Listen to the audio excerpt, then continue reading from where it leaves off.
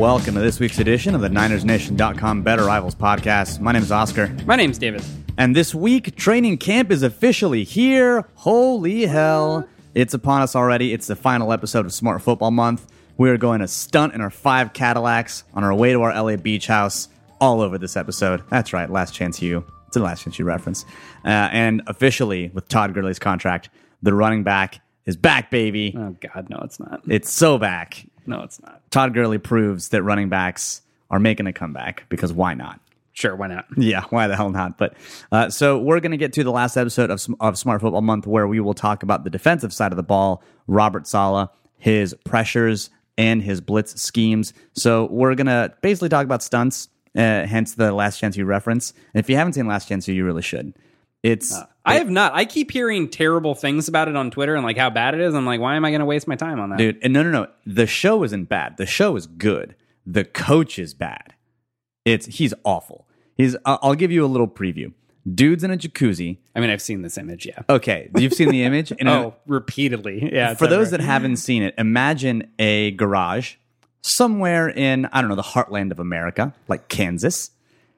And you've got this inflatable jacuzzi, like the kind that you order on Sky Mall. And it's filled with water, and he is smoking a cigar, and it's indoors in what I can only assume is his garage, his carpeted garage. And he says the night before a big game, you know, I've been so caught up with everything I've had to do organizationally for the team. I haven't watched much film. I haven't prepared.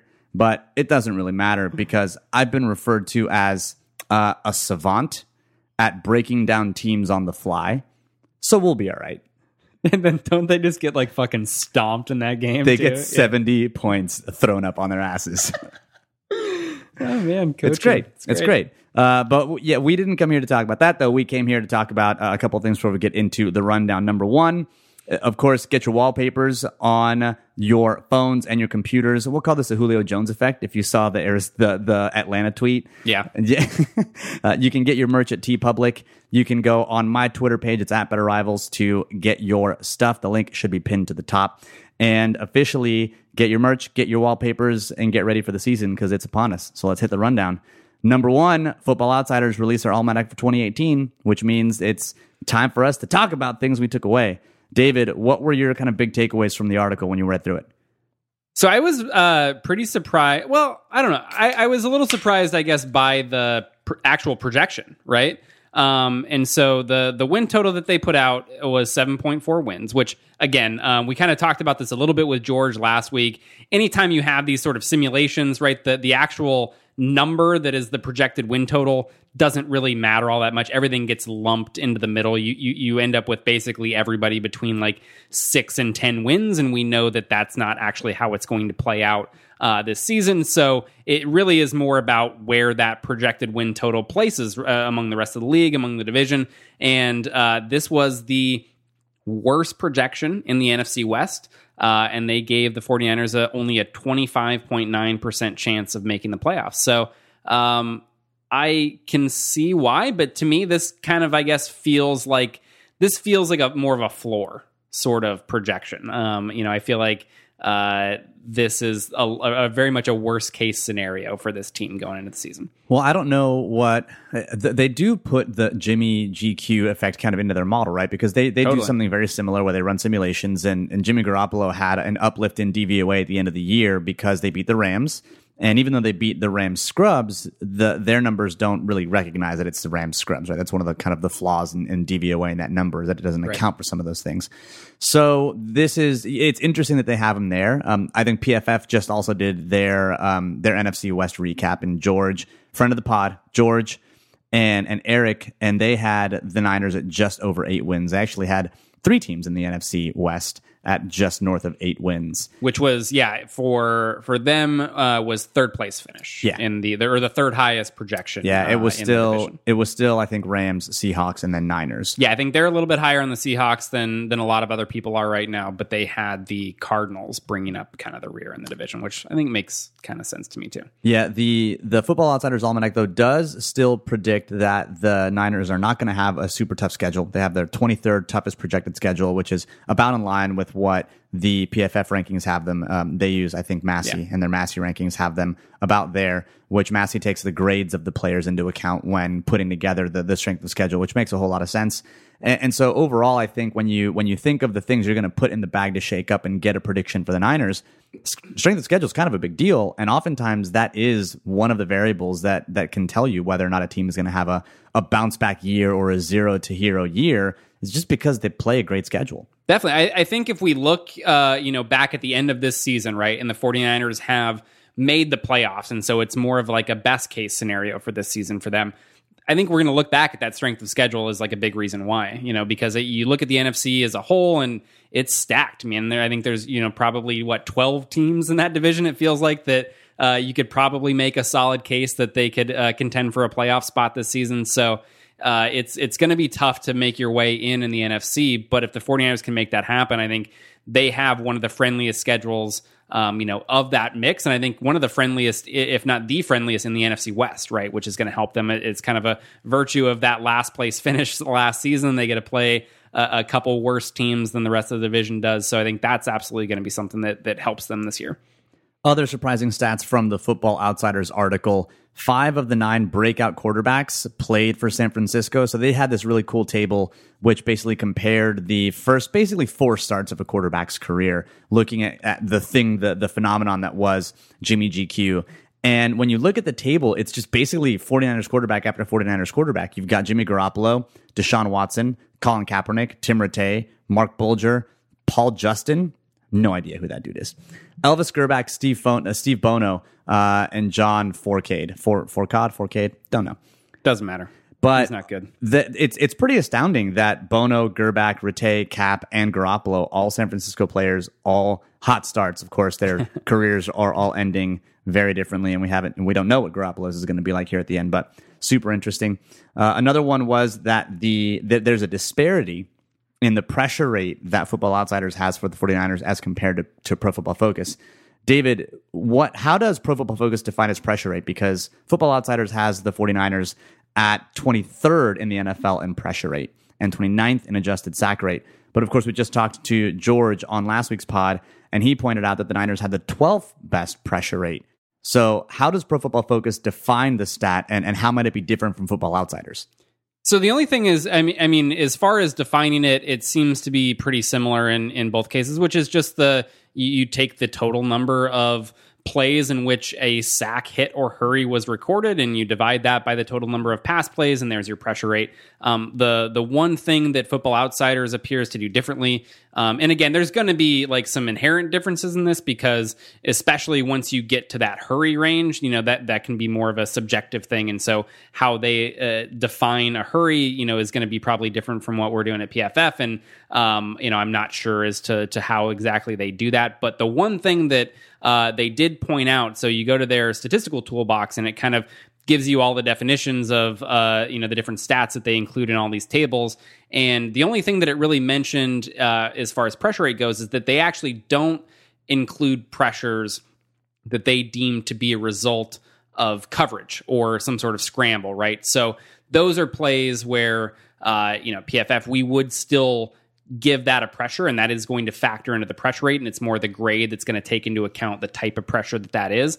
So I think that's going to be probably the biggest thing beyond just the subjectivity of the hurries that's going to account for that difference. It's one of the first times I've seen such a disparity, I think, in a number like pressure rate. I don't know that I've seen, like a 10, 12 spot difference before, but I think it goes to show what's the key takeaway. The key takeaway is whenever you look at a number, whenever you look at a stat, it's important to know what the inputs are in that stat or how it's measured in order to really fully understand it.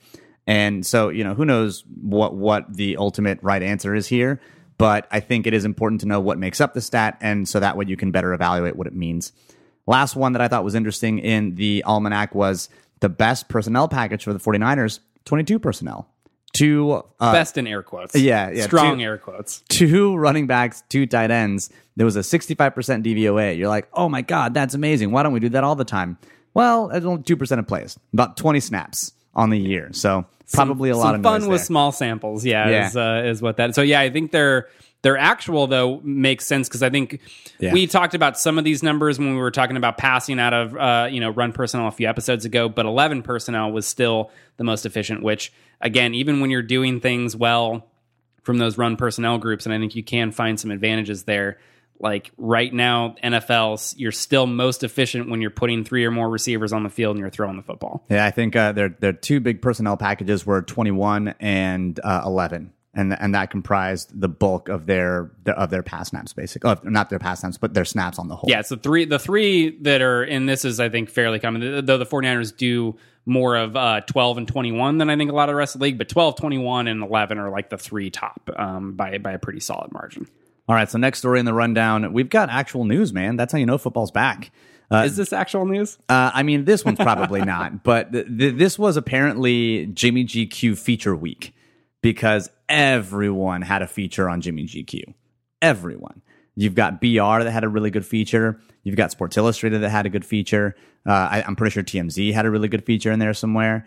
And Does TMZ also do really good features? I'm confused here. No, it was just an article about him dating a porn star.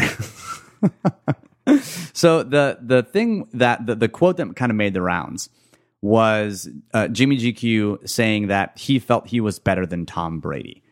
Does that worry you at all? No. Why would that possibly worry me? I don't know, because it really shouldn't worry you, but I'm wondering if it would in any way, shape, or form. Breaking fucking news: professional athletes are pretty confident in their abilities. Like, that's the only thing that this comes down to. You don't become a professional athlete if you're like, man, I kind of suck. Like, I don't really think that I should be doing this. Like, you're probably not going to do it. Your road as an athlete is going to stop short of being a professional if that's kind of your mindset. So, it's absolutely no surprise that he feels that way. And I think you look at the full quote too, and it's like, this reporter is like, "Are you sure? Are you sure? Are you sure? Do you want to change it?" And he just finally kind of like gives him something to shut him up so we can move on to like the next topic here. So yeah, there's nothing there. He says specifically, the words he used were, "I've always had a quiet confidence." He specifically says, "I would never speak that out loud." Basically, he's trying to intimate like, "Hey, dude, get the hint. Like, I'm pretty confident in my abilities." And you kind of have to be an elite quarterback, especially one that, didn't have a bunch of D1 offers and went to Eastern Illinois and still was able to get drafted in the second round. He's saying, yeah, I can do this. And that's exactly, I would be worried if he didn't think that way as a starting quarterback. Yes, correct. So it's one of those things where I think much like the statistic, you got to dig a little deeper and you got to say, all right, what did he actually say? And let's apply just like a touch of critical thinking, like when looking at some of this stuff. Yeah, you're gonna have to talk to your boy Gordon, because I think it was Gordon who, or not Gordon, Sam Monson, who was like, I don't want my quarterback to ever say that. It's like, I don't. No. Sam had a thing about the porn star. I think made a comment about how he didn't want him. Also about Tom Brady, he said like to recap. Jimmy thinks he's better than it. I don't think there was much commentary on that comment, but yeah, Sam's gonna do what Sam wants to do. All right, give me. So last story here. Give me your one word reaction to Todd Gurley's contract. Go. Why? Yeah. Why? The only reason this contract makes sense. So if you've been living under a rock, Todd Gurley signed a 5-year deal at this point, $40 some odd million guaranteed, basically puts him at the franchise tag for 3 years for the running back position. And it's the deal that resets the running back market. Le'Veon Bell tweeted about it in post haste. He was like, yeah, get your money, because that's of course good for Le'Veon Bell. I think Le'Veon's exact tweet was, "And you guys thought I was tripping." Yeah, something like that. Yeah. So overall, what does Todd Gurley have to do in order to provide value for this contract? Be Adrian Peterson when he carried the shitty Vikings team to the playoffs basically by himself with a 2,000-yard season every year, and then also be like maybe the best receiver at his position. So basically he's got to cross the use check line. Dude better be like a Hall of Famer after these 3. There's nothing realistically that he can really do to live up to that contract. It's just the nature. It's not that he's not a very good player. It is the nature of the position he plays, and unfortunately for him, I mean, I guess not in this case. He duped the Rams into getting. Unfortunately, for most running backs, the things that they do well are not as valuable as the things that other skill position players can do well. And so, yeah, I mean, it doesn't make sense to pay that much money to a running back. But hey, I'm not going to complain about the Rams wanting to throw a bunch of cash at that position. Man, if I'm Aaron Donald, if they don't, I mean, it seems like they at least they're continuing to say, right, that they want to do. If they let Aaron Donald walk, I mean, man, after like extending Brandon Cooks and Todd Gurley, you're gonna go after Brandon Cooks and Todd Gurley and not Aaron Donald? Are you kidding me? I don't get it either. But at the same time, if I'm Aaron Donald, I'm making sure I'm getting paid. And if the Rams don't come with a good offer, then I'm out. Oh, Aaron Donald better be the richest non-quarterback in the league, is what that contract should be. So here's where you get to the value of the position, though. Because, I mean, if you're going to say that running back doesn't deserve that kind of a rich contract because of their impact on the game, defensive tackle has more of an impact on the game than running back does. But I don't know if it vaults it into the highest non-paid quarterback position. I think it's more a couple things. One, the NFL does value those players, right? They pay big money to those 3 technique type players. So the market is going to dictate that he gets paid already a very, very high salary relative to other non-quarterbacks. And then I think he is such a unique player at that position that it does. There's no point comparing him to other players at that position. He is so much better than everybody else doing that. It really makes more sense if you're going to compare him to anybody along the defensive line. It's going to be more of an edge rusher type of player. But yeah, I think you're going to see somebody's going to give him a ton of money. And, I think that's a little bit of a different conversation too, as to like whether he should be getting paid that much. I feel like very confident that whatever deal he does get is going to be like the richest defensive player, richest non-quarterback contract. Yeah, I mean, when you look at the deals that defensive tackles have signed recently, Fletcher Cox, Kawan Short, Marcel Darius, they're all in the, kind of 195 or 80 to $100 million range. Fletcher Cox is getting $17 million a year. I mean, that's like Joe Flacco money.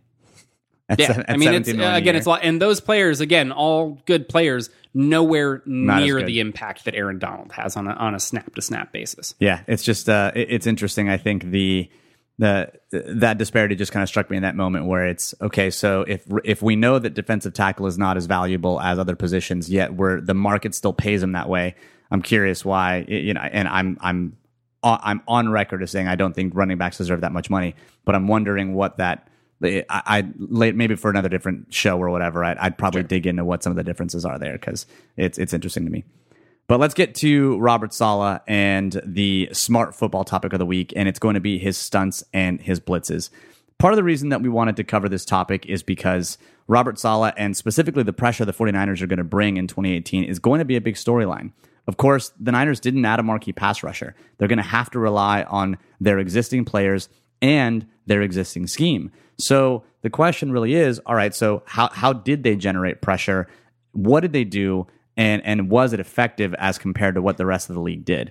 So this episode, we're going to look specifically at Robert Saleh's stunts and his blitzes, figure out what the Niners did, what their tendencies are, and what that showed on tape. And then we'll figure out what that means for 2018. So first up, let's tackle some definitions. Well, what is a stunt? A stunt is any pass play where a player loops around another player to attack a different lane or gap. The most common one, of course, you're familiar with it if you watch the Niners in 2012, 2013, and even maybe 2014. It's going to be that tackle and stunt that the Smith brothers made famous. David, describe that stunt for those that are uninitiated.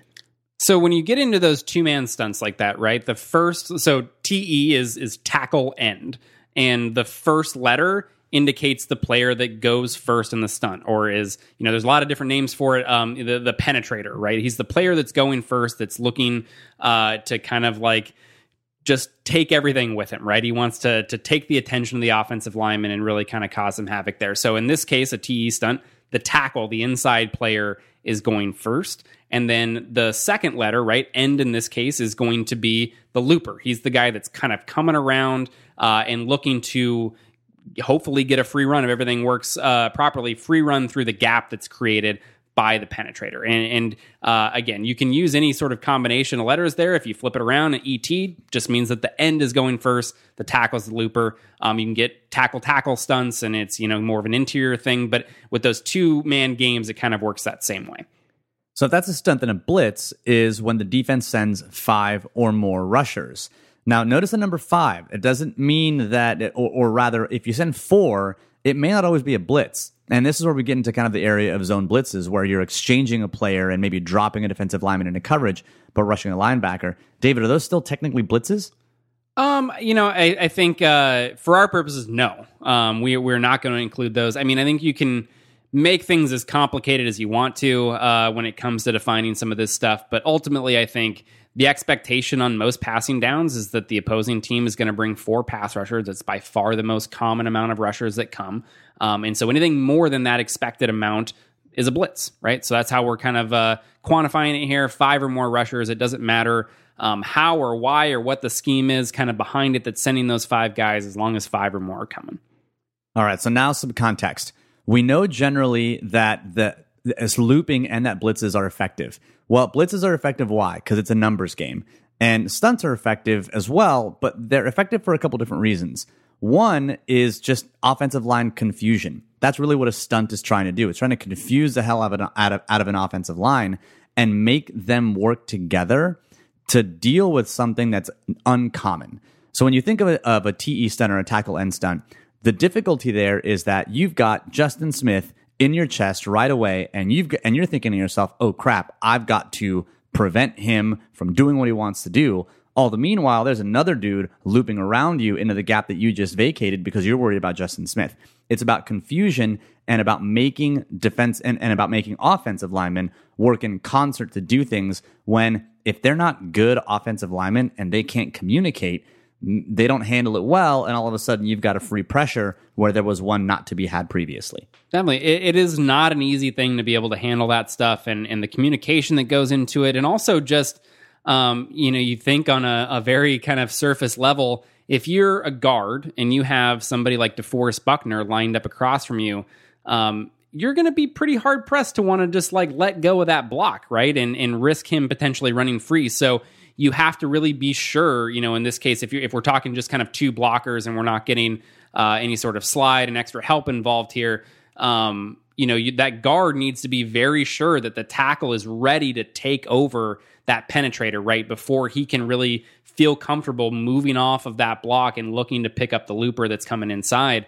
So there's a lot that goes into it. And really, again, anytime that you can make things more difficult for offensive linemen, make them have to communicate, make them have to, pass these blocks off, it's typically going to work out in your favor as a defense. It's almost like the equivalent of a run-pass option or play action for the offense, where you want that linebacker to think ever so slightly, to have a false step, to pause, because then that gives you enough of a window to do what you need to do.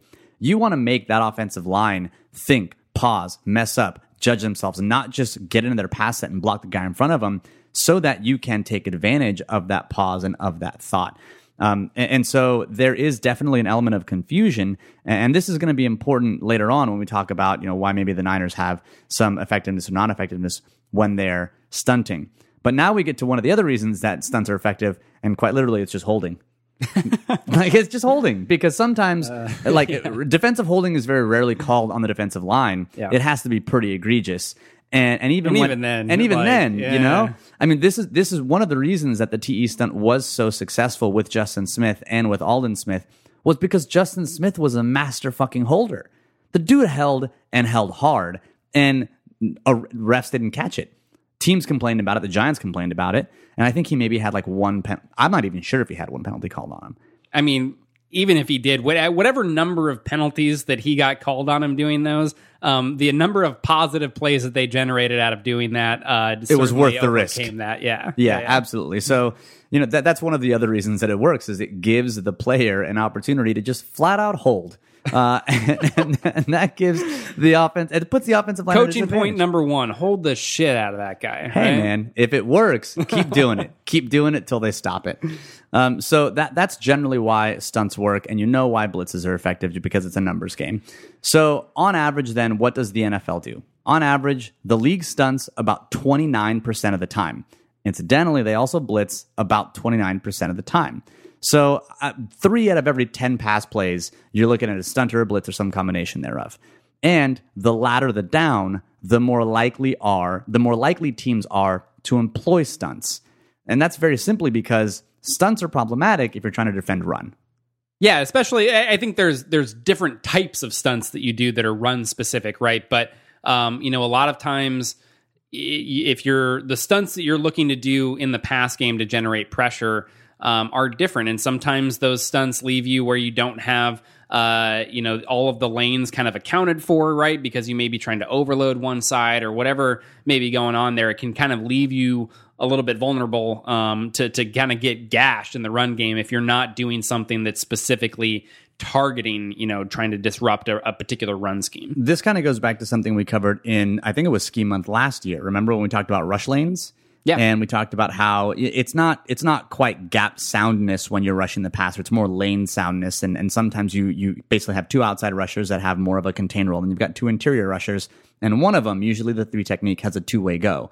Well, in the pass game, then you're more free to loop around and be a little freer with your gaps because you don't have to maintain gap integrity, where you do have to do that in the run game because you're probably going to get gashed otherwise. Yeah, if it's 1st and 10, right? Even if you kind of expect pass with the way things are in the NFL still right now, and teams running the ball, I think, still over 50% of the time on first down, you do have to be gap sound. So anything that you're doing there, you need to make sure that everything's fitted up properly in the run game, or you're going to, be susceptible to giving up some big plays there. Whereas if it's 3rd and 10 and they want to rush the ball, like, by all means, please do, right? You're not really that concerned about it. So you're willing to be a little bit more exotic, get guys kind of out of their normal gaps, and do some different things there in order to try to confuse the offensive line and get pressure on the quarterback. So on 3rd downs last season, with just 4-man rushes, stunts generated pressure about 41.8% of the time, compared to just 35.8% without that stunt.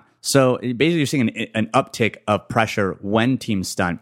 And of course, while blitzing, you also saw an uptick, about a 51% pressure rate versus 47% while not blitzing. So overall, stunting and blitzing basically give you a higher pressure rate than you would expect if you wouldn't. And that makes sense because... And I think the key thing there is too, right, that this is on 3rd down. So this isn't like the non-stunt plays are factoring in some of those early downs where it's less likely that you're going to stunt anyway, right?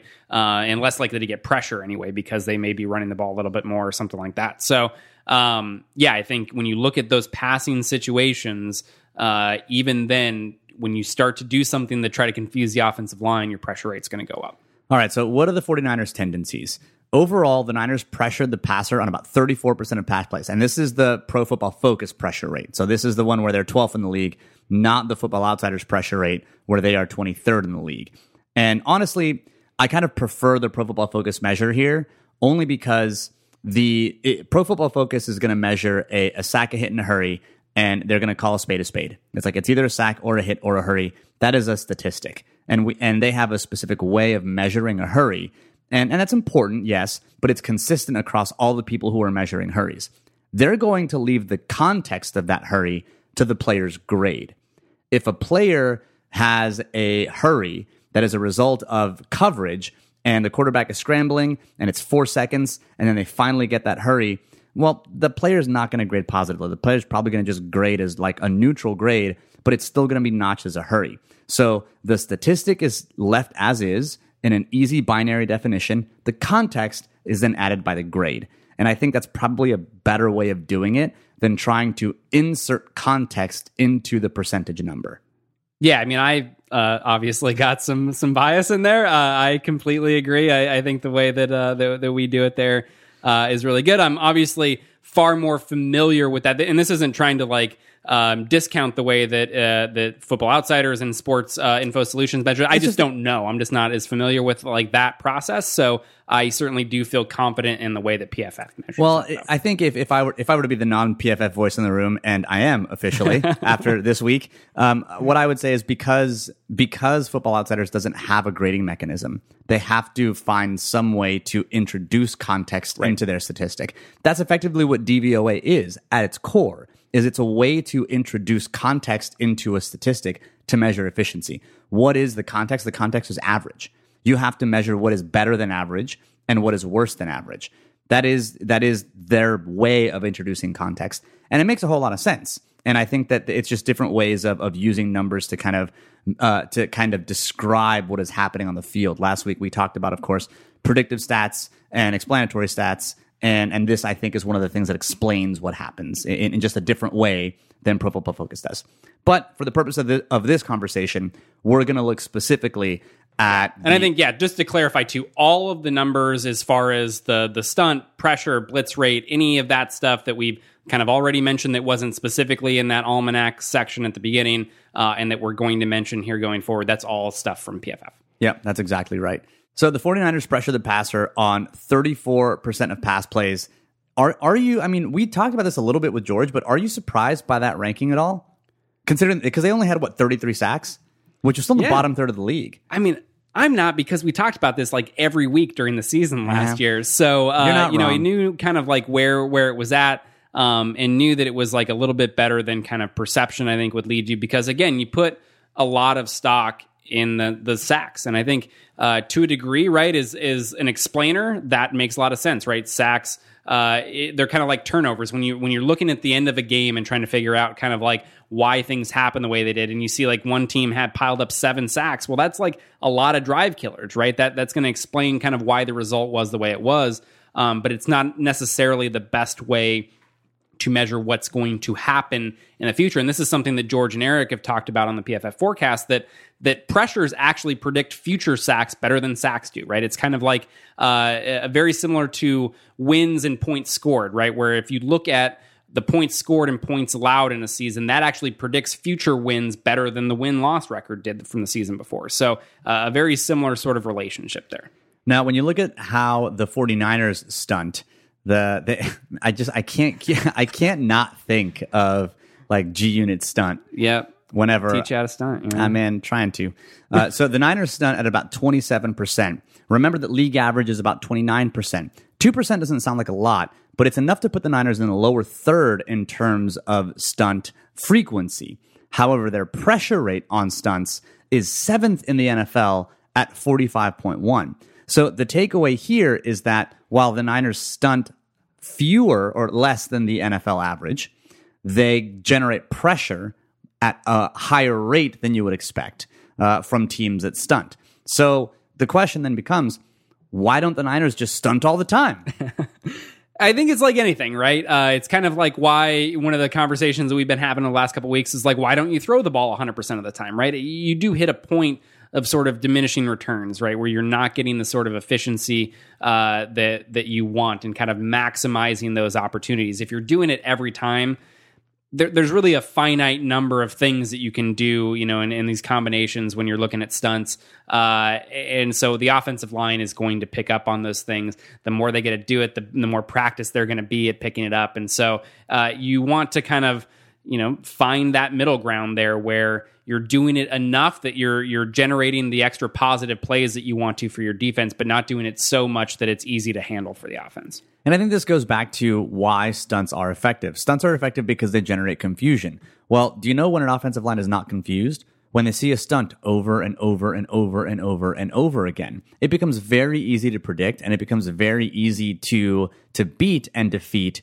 when you are seeing the same thing repeatedly. This is where holding comes in.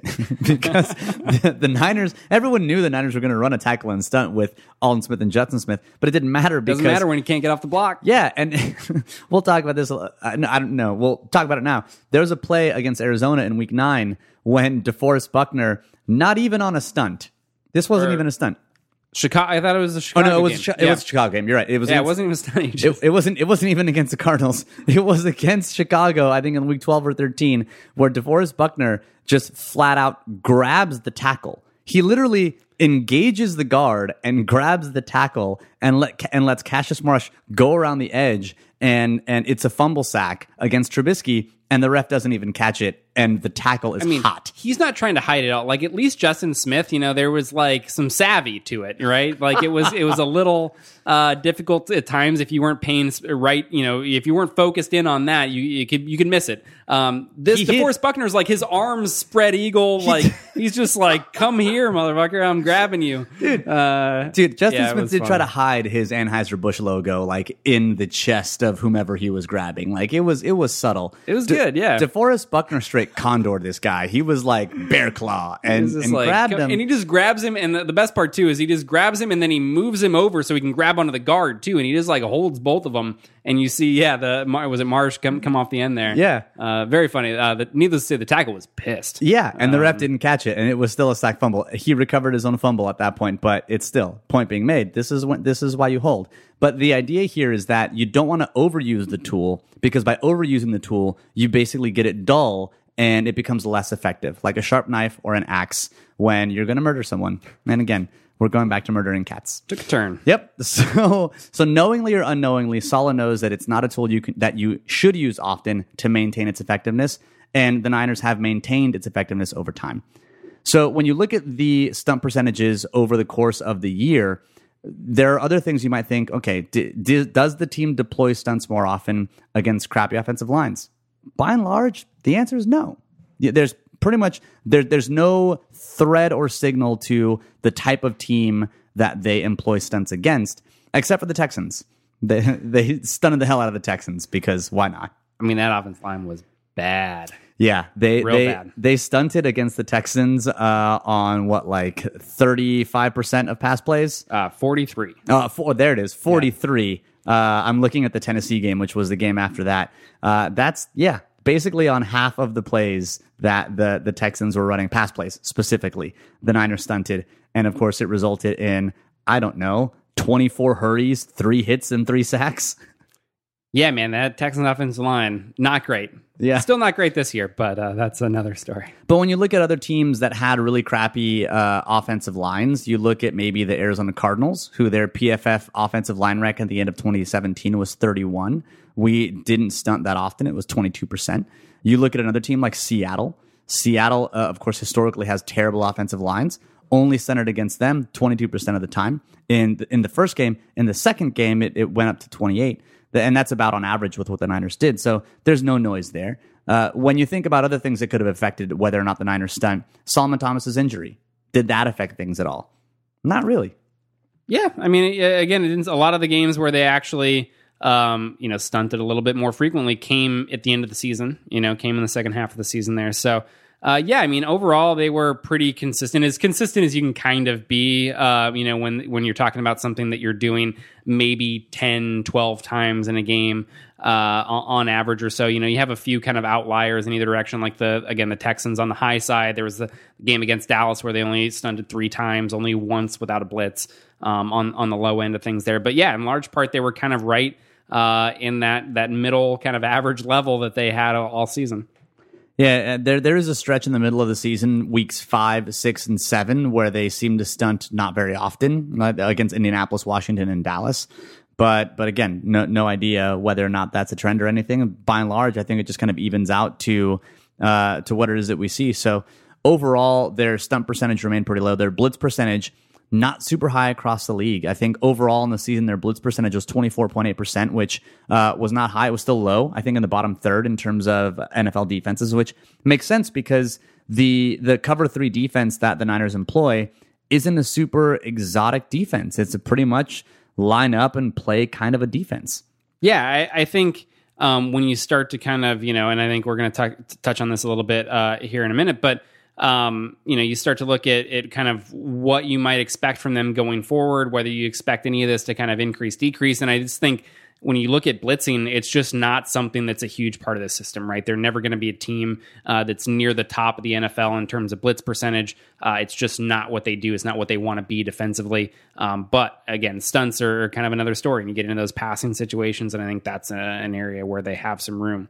All right, so let's talk about how the Niners did it. They did it in kind of three big buckets, and of course there are other ways that they do it too, but generally every time that they would stunt and or blitz, it would fall into a couple of big categories. One is the standard tackle end stunts. More often than not, Buckner was the penetrator for a looping edge. Sometimes that edge was Solomon Thomas. Sometimes it was Cassius Marsh. Sometimes it was Dakota Watson. Sometimes it was Elvis Dumervil. That person interchanged, but by and large, Buckner was the person who was penetrating for a looping edge. And what's interesting about this is that you think to yourself, okay, the Niners defense is a defense that's not super complex. It's predicated on playing fast and executing your assignment.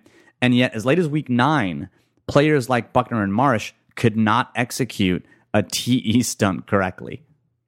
Yeah, I think there's some communication elements that were in there that just were kind of off. There's like the play that you're referencing there where it looks like they're both setting up to be the looper. And then, just kind of like neither of them is the guy that's going to be the penetrator and go first. And it just kind of like ultimately ends in a wash and neither of them do anything. And so, yeah, having those plays like it happened in the second half of the season, certainly not a great look. I don't know that was like an overly common thing, something I would be terribly worried about, but it should be something that you would hope if it's going to be a big part of your defensive scheme that you're working on each week. That you'd be a little bit more practiced in that and not having those kind of problems over the second half of the season. Well, remember that Marsh was a late season addition, so I don't know exactly when it was added, but it could have been that. If I'm going to put it on someone, I'm probably going to put it on Marsh. But I think when we get to kind of what this means going forward, though, I think there is something to be said about continuity in defensive scheme and defensive calls. And that's something we'll talk about here in a bit. But the other part, I think the other way in which the Niners try to pressure offenses is with these fake overloads. And this is where you get into lining up a bunch of players onto one side. You stack everyone to a side and basically try to get the offensive line to slide protection over to that side. And if you remember, was it this scheme month was it last game where we talked about protections and protection schemes? Yeah, I think last year we did kind of like an O-line 101 sort of thing, right, talking about some basic run schemes, basic pass protection where you get like a half slide or a full slide, and you're basically trying to get the offensive lineman to cheat over to one side, and then you loop someone else on the other side and gain a numbers advantage on the other area. This seemed to be prominent in that Week 9 game against Arizona, where you see consistently the 49ers line up on an overload side, and then eventually try to loop someone over. Didn't work all that much, to be honest with you. This was like their go-to. It was kind of, like a combination of this, and then they would kind of mix in a similar sort of like look with the fire zone. So fire zone is kind of our third bucket there, which fire zone just zone blitz, 3 underneath defenders, 3 deep defenders is really all you're looking for there in order to fall under that category. But the way that they would do that is you would see a lot of times you'd have 2 defensive linemen that were kind of stretched a little bit wide and some wide alignments there, and they're going to basically slant back toward the middle of the offensive line. Then you usually get somebody coming off the edge, whether that's kind of, a nickel back or, a linebacker, whoever it may be, somebody coming off the edge to basically hold that tackle out there. And then they really are trying to hit the B gap, right? They're trying to loop a linebacker or somebody else in there to get that B gap space is the one that they want to exploit and be able to get to the passer. So that was something that I think was basically their go-to kind of pressure package, and something that showed up really throughout the course of the entire season. Yeah, when you think about that Week 9 game against Arizona, they had 30 pass snaps, 11 blitzes for 36% blitz rate. They had 10 stunts, 33%, and 4 of those plays were stunts with no blitzes, 13% of the time. 0 sacks, 7 hits, though, and 5 hurries. And of course, from the beginning of the year, this year, where we did a lot of our kind of game recaps, we know that even though sacks kill drives, pressure still affects games. And so it was a game that the Niners would have liked to have converted for sacks, but overall, their strategy generated a fair amount of hits, which still kind of impacted the game. Not enough for a win, though, because they didn't have Jimmy GQ at quarterback. So how they do it, overall, the Niners' tendencies are that they stunt at a below league average, they blitz at a below league average, but when they do stunt, they generally generate pressure at a higher rate. But you kind of get into this area of diminishing returns. How they do it, pretty much in some traditional ways: standard TE stunts, fake overloads, and fire zone blitzes.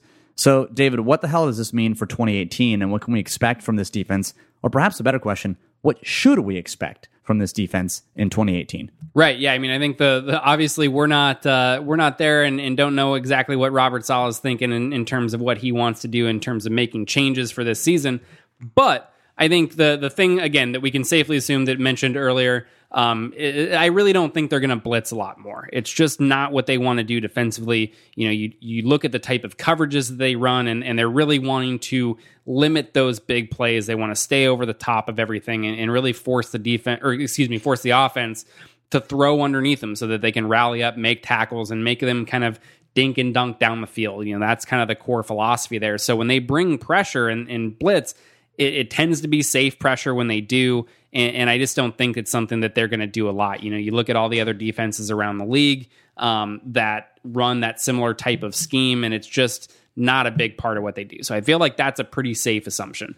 However, I do think there is a little bit of room for them to use stunts more often. And hopefully, again, we talked about some of the sloppiness that seemed to be involved last year, and you may be able to chalk that up to like, oh, it's a new addition. He wasn't really familiar there. But you want to, if you're going to do this stuff right, you want to make sure that it's repped and that it's a focus point for you in the offseason so that when you get into the season, you're a little more practiced at this stuff and you're ready to go. And I think that can be a way for them to possibly generate pressure a little bit more often, right? Or at least, I think, maintain what they did, because you look at what they did from a defensive line and from a pass rusher standpoint, it's really all the same guys coming back, right? You got a Tauchu, who I think people are probably have too high expectations of at this stage. I think it's unfair, honestly, to him to kind of expect him to come in and be the savior. It wasn't a great offseason to add edge players. Well, not only that, but it just wasn't. So they're going to have the same guys there. They need to hope to either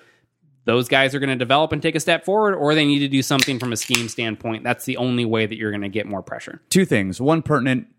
Second thing, not so pertinent. Number one, pertinent. Atauchu, when we broke him down after we signed him, his best season when he had 6 sacks, his sacks were not like immediate pressure sacks. They were not what you would call a high grade sack. They were cleanup sacks. They were sacks where he happened to be out on the edge and the quarterback is scrambling over there and he's like, "Oh, you're running into me," kind of sacks. I would imagine that if you think of 6 sacks, at least 3 of them, 50% of them, were cleanup or some kind of pressure flushed them out. Atauchu was there kind of a sack. So even his best year wasn't a year where he was beating tackles straight up one-on-one and getting to the quarterback in a way that you would think to yourself, this is a guy who's going to get me, 6, 7, 8, 9 sacks.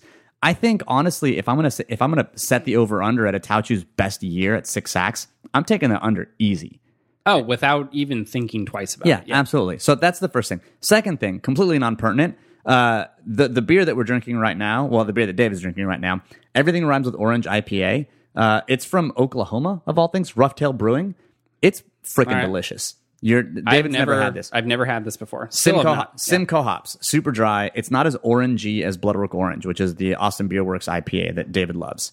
But it's delicious. That is very nice. Isn't it, though? Yeah. It's great. So overall, I would say that if this is a year where you're thinking to yourself, okay, the Niners didn't add a lot of players, how can they bolster their pass rush? It's going to have to be schematically.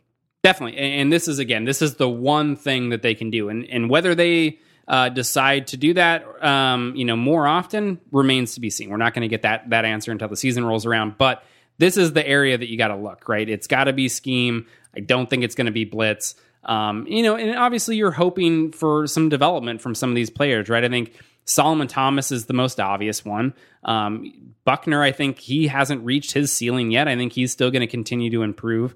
Hopefully, again, sacks tend to be, you mentioned some of the stuff with Atauchu there. Sacks are largely kind of luck-based, in a lot of ways. Well, I think that's why it's important to look at pressures. And I think this is why when you're looking at the Niners having the 12th best pressure rate in the NFL, that is the thing that you should focus on. Don't focus on a Tauchu and whether or not he's going to be great. To a certain degree, don't focus on Solomon Thomas and whether or not he's going to take a step too. Think to yourself, last year, with the team the Niners had, and Dakota Watson and Cassius Marsh and Elvis Dumerville, they were still able to generate the 12th highest pressure rate in the NFL, and that's good because eventually pressures turn into sacks. Because we know from just basic math that when you correlate year to year, pressures are stable, sacks are not. And so that's the thing I think that buoys me. And if you put that correlation and you pair it with, okay, Solomon Thomas, hopefully he's a little better. I think he will be. He's probably my pick for breakout player this year outside of Adrian Colbert. And then you think to yourself, okay, now the defense is probably going to try and funnel more plays towards DeForest Buckner. They probably already did because, as you mentioned it, the Niners' go-to pressure package is one that tries to get pressure in that B gap. And then overall, you think to yourself, okay, so if you keep doing the same thing that you're doing and you get a bit better play from some key players, and even if a Tauchu is, all he has to do is basically get to Dumerville level, then... Hey, I mean, Dumerville was actually great last year. I'm kind of surprised they didn't bring him back, but continue. Dumerville had the same number of pressures, I think, as DeForest Buckner, but played like half as many snaps. Dumerville was exactly what he was supposed to be last year. He was a guy that played, they tried to play him almost exclusively in passing situations, and he came in on those limited number of snaps, and he did a pretty good job pressuring the passer. Yeah. He didn't, again, not a lot of sacks, which was kind of a theme for the entire team, but he was a good player last year. He was, I think, their best edge rusher, very clearly. And so, yeah, it was a little surprising that they didn't want to at least, considering there weren't any other very good options, right? Like, it was only... the only hope that they had basically was Junior Gillette, who had a number of off the field problems. You can understand why they didn't want to get involved there. He took a belt to the free agent options, and then it was Harold Landry in the draft, right? And you pass on him, and so those are kind of, I think, your two best options to improve on the edge. It just wasn't a great year to do that, and so I think you're looking at other ways to improve. And I think this this gets away a tad from the crux of the episode, but I think when you look at also what they did, right, when you're talking about the stunts and blitzes, they did generate pressure more often doing that. They were more successful than what you would expect based on league average. But that actually didn't help their, say, passer rating allowed as much as you would expect. And I think that really kind of highlights the much bigger issue they had last year as a defense, and that was coverage. And that was an area they did devote a lot of resources to this offseason, bringing in Richard Sherman, all the guys they had in the draft. And so you're hoping that if they can maintain that pressure rate, maybe you get a small uptick because you get a little better in an area like this and in terms of being able to generate some better stunts. Then if you get improved coverage on the back end of that, that's when your pass defense can really take a step forward and be much improved from last season. So let's do a quick round of the over-under, lightning round, whatever we're going to call it. Do you think the Niners in 2018 will end up better or worse than the 12th best pressuring defense? Go.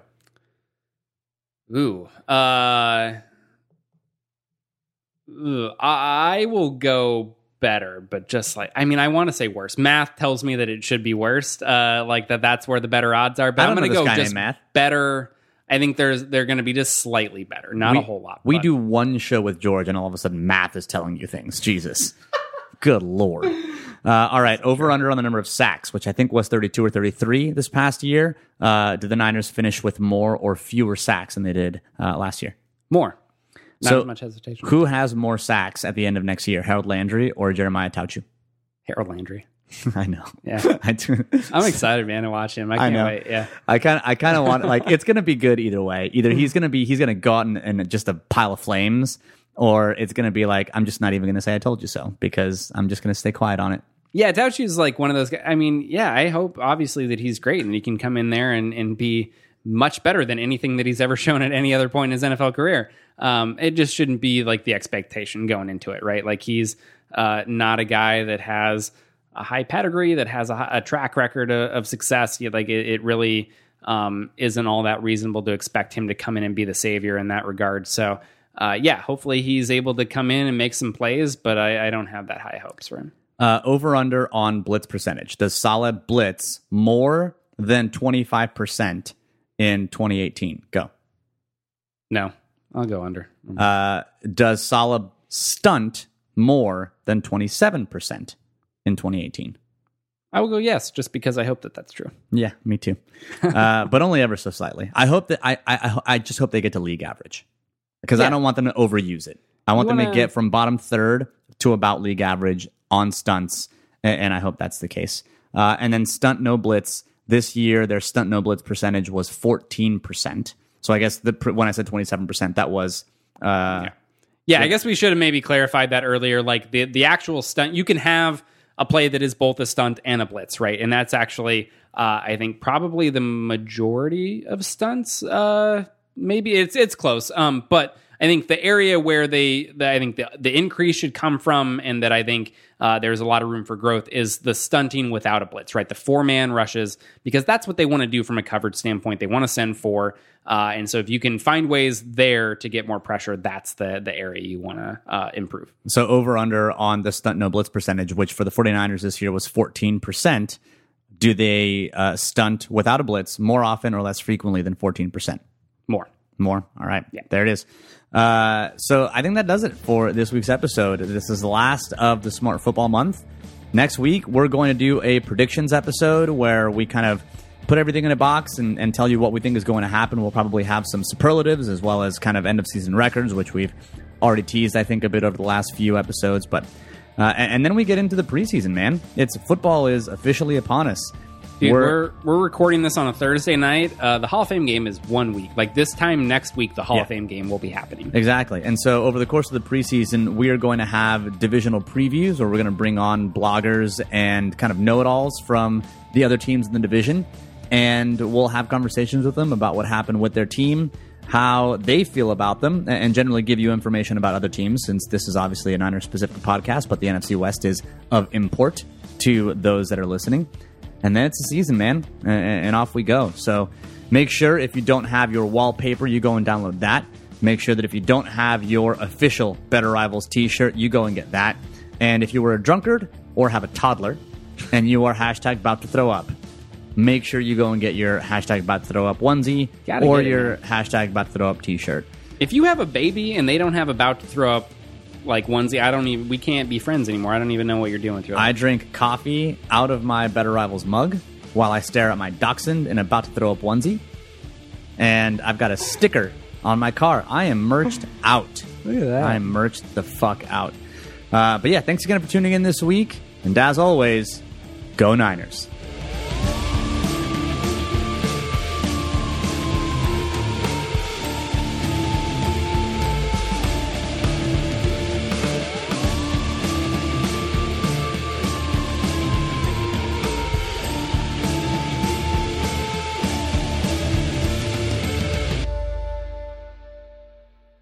My name is Spencer Hall. My name is Jason Kirk. My name is Ryan Nanny.